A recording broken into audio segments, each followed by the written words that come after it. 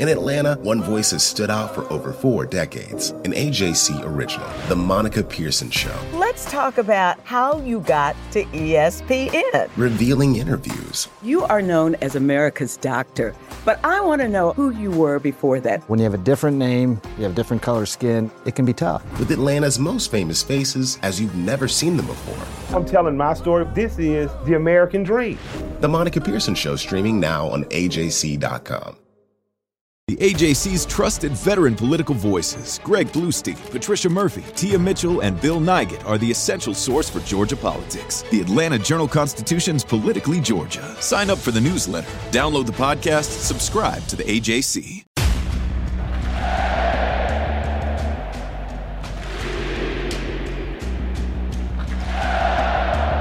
Hey everybody, this is Doug Robertson of the Atlanta Journal-Constitution with another edition of the Southern Fried Soccer Podcast. It is May 22nd, and last night, Atlanta United fought to a 2-2 draw at Nashville here at Geodis Park through a 2-hour and 52-minute lightning delay. Atlanta United scored a late goal by Dom Dwyer in the 88th minute to secure a valuable road point. It was a performance that it was like many others for the team this year. It gave up 2 goals that you would probably consider to be relatively soft. The first by CJ Sapong, the second by Hani Mukhtar. Thiago Almada scored in the 26th minute. That was 2 minutes after Sapong's first goal. And then there was a lot of nothing until Dom Dwyer scored in the 88th minute off an assist from Almada to Brooks Lennon to Dwyer. Atlanta United improves to 1-4-1 on the road this year and got a little slight measure of revenge against Nashville, which of course scored late in the U.S. Open Cup last week to draw that game before winning it in extra time. Let's go through some of the numbers, but first I want to remind you can find me on Twitter at Doug Robertson AJC and on Facebook at Atlanta United News Now. Atlanta United had more of the possession at 55.7%. They had the better expected goals total at 1.9. They had more shots, 14-13. Nashville had more shots on target, 5-4. Nashville had more shots inside the box, 10-8. Atlanta United had more passes, 454-346. Nashville had more passes in the final third, 117-110.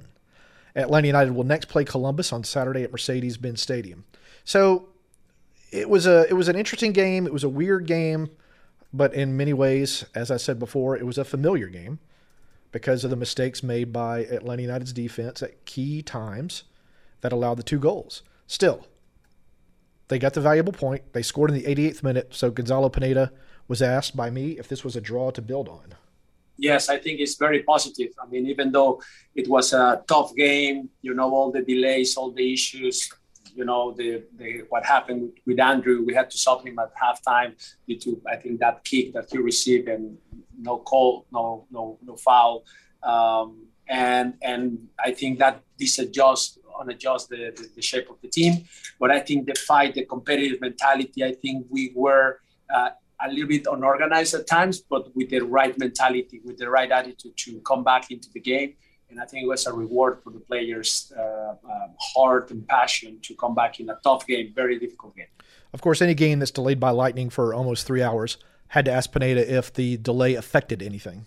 I think it certainly affects. I mean, I cannot tell you that more on us than them. I think it was the same. So in that sense, it's not an excuse for anything. I think it's just part of the adversities at times you have to face. But the good part is it was even. It was for both sides. So it was certainly an issue, but I think didn't affect the result of the game. And Pineda was asked if the goals were self-inflicted. Yeah, I think we've been struggling with that. We know that we need to adjust that. Again, I feel like it's not from moments where we are organized. Mm-hmm. I think it's more moments where we are not that organized and a little bit of wall watching inside the box that we've been talking a lot about, that urgency, especially inside the boxes on both ends. But I mean, a good way to come back to that is obviously clean up those soft goals that we've been giving up. But another good way is just attack more and just continue with the attack, because every time Thiago is on the ball in the attacking half, Marcelino, Luis, we look dangerous. We look with some sense of danger in the opposing goal. So we just need to attack more than what we defend. And when we defend, obviously we need to be a bit more solid. So let's go through the goals real quick. On the first goal was the result of Mateus Huzetu, who had a good game, kind of turning and hitting a blind pass that was intercepted. It was right before the midfield line. Nashville then played the ball right down the field to Hani Mukhtar near the top of the penalty box in the space that Rossetto or Ibarra should have been, but the play happened so fast, neither were there. Alan Franco tried to keep CJ Sapong offside, but that unfortunately influenced a crossing path for Mukhtar, who just played the ball across the box to CJ Sapong for an easy goal. Atlanta United almost immediately tied it a couple of minutes later. Ronaldo Cisneros forced Joe Willis into a bad pass that Moreno intercepted right near the top of the penalty box. He played it across to Almada to one time to tie the game. Then Nashville comes back. No one pressured a Nashville player on the ball about 35 yards from goal on the right. Araujo and Moreno were both within 5 yards and neither moved to the player. So he had time and space to hit a pass to the back post. CJ Sapong headed it back across the goal to Hani Mukhtar, who was wide open for a header in. It was pretty easy stuff. A lot of mistakes on that goal, but these are those moments that Atlanta United keeps doing over and over and over again, and it keeps costing them points. It's not a tall team. I can't tell you how many aerial duels Atlanta United lost last night. It was a lot. Nashville is a big, tall team, so they're expected to win some of those, but a lot of the times Atlanta United players say it's just about desire and it's about want to. I don't know how that translates into being 3-4 inches shorter than your opponent. But Nashville just kept hitting that cross to the back post all game for that knockdown for somebody to run onto or to hit it back across the goal, and it finally worked. And that's just how it is with Atlanta United right now. This is Southern Fried Soccer from the Atlanta Journal-Constitution. I'm Ernie Suggs. And I'm Ned Ravone. Atlanta has been known as the Black Mecca for so many years, but that means something different to everybody. It means everything to me. Every day I wake up, I learn something new. Well, you all can learn something new by subscribing to the Atlanta Journal-Constitution's new newsletter called Unapologetically ATL. It's all about the people, the events, and the entertainment happening in Metro Atlanta that Black people might want to know about. So subscribe today at www.ajc.com/unapologeticallyatl. All right, we're back. The Atlanta Journal-Constitution has a special offer for Atlanta United supporters and listeners to this podcast. If you subscribe today, you will not only get digital access to the AJC and the Sunday paper for $2.30 a week, but you're also throwing in a special limited edition Atlanta United and Atlanta Journal-Constitution scarf. So sign up now at subscribe.ajc.com/UTD scarf. That's subscribe.ajc.com/UTD scarf. And on to your questions. Adam says he had to rely on the radio since he doesn't get FS2. The game switched from Fox to FS2 after the long delay. He said, Conti and Longshore made it sound like Sapong and Nunga were getting away with murder, but they got apoplectic when the ref blew for full time when Atlanta had a chance to attack. So this is at the end of the game. Atlanta looked like it had a counterattack in the final seconds, but referee Ted Uncle blew the game dead. I asked Pineda about that. He said that Uncle had already told him that he'd already blown the whistle, but nobody heard it, so he just kept blowing it. Atlanta United players were quite angry because they thought they could go down and get a winning goal. What is the official guidance for MLS refs regarding when to consider an appropriate time to end a half? I guess when the time is up. And Uncle felt the time was up. It seemed a little odd, but there you go. Adam continues, out of 12 league matches so far, Atlanta has had only 2 that were not a draw or decided by 1 goal. What's Pineda's narrative to keep the team seeing that glass is half full instead of half empty? Well, he's a pretty positive guy, and so he wants to keep building on what the team does well. You heard him in the soundbite earlier talking about our best defense is to keep attacking. So I think that's what they're going to keep trying to do. Keep the ball, keep moving it, keep trying to attack, and see what happens. I don't know what the answer is otherwise because the defense right now, with so many injuries, is got some problems, and there may have been another injury last night to Andrew Gutman. We're hoping to find out some more about that tomorrow. On to Ben, who got to bring his daughter to a game, I think it was last week, so that's cool. I understand Pineda's emphasis on consistency, but the team's defensive talent is just not good enough for this level. And for the looks of Gutman's injury, they will have to roll out another lineup next week. This was only the second time this season that Pineda has been able to use the same lineup in consecutive games. Do you think the front office will prioritize a keeper or a center back in the next transfer window, or maybe see what Rocco has to offer? I hope you enjoy some coffee before the long trip back tomorrow. Well, thanks, Ben. Yeah, I think they're going to have to make some sort of move. I think they do need to add a center back. I don't know if they're going to add another goalie. It's just going to depend. I mean, it's hard to find good goalkeepers. And, Shuttleworth is a veteran. I don't think he should be blamed for either goal last night. Rocco Rios Novos he's unknown. And you don't want to put him in a situation where he's going to fail, especially when the defense ahead of him is very shaky right now. So I don't really know what the solution is. Alan says, I have never known a referee to end a game in the middle of an attack. He should have waited for the attack to be stopped or scored. But it's nice to get a point on the road. Well, yeah, you can't change it now. It was a little bit weird, but I've seen it before. Nick says, I don't really understand why fans were upset at the ref in the final 10 minutes of the game. Maybe I missed something from where I was sitting in the stadium. Also, I think we played well despite the scoreline being catastrophic errors to Atlanta United 2. Am I wrong? No, it's not that you're wrong. Atlanta United did play well for long stretches. It's just those few seconds where they're disorganized on defense and they just get punished time after time after time. It's a weird, almost karmic kind of thing that they're dealing with right now. They don't have Robinson. They've lost Guzan. But this shouldn't keep happening game after game, but it does.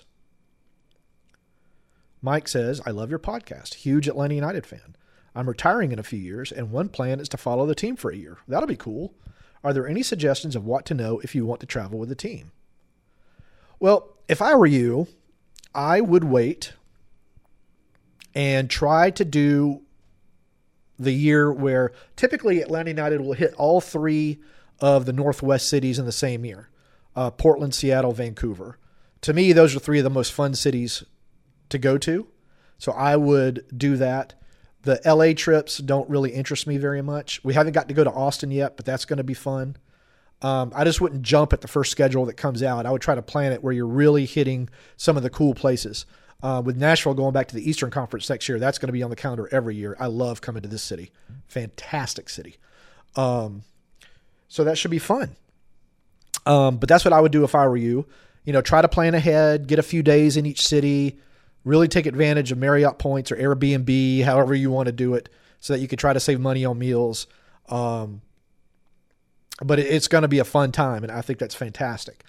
And if you reach out to some of the teams and tell them what you're doing, they may be able to help you out with something. I don't know what, but anyway, it should be fun. And I want to give a big thanks to Sanford on Twitter for sharing some fantastic places to eat in Nashville. Huge help. Very kind of him. Hit the barbecue. That was a lot of fun. So thank you very much. Dr. Fallis, friend of the podcast, says, Alan Franco had a slow start last year, finished the year very strong. This year his slow start is back, and it's lingering. How come? We need an intimidator type of center back, a bruiser of vocal force. We haven't had that since LGP left. I agree with you on that.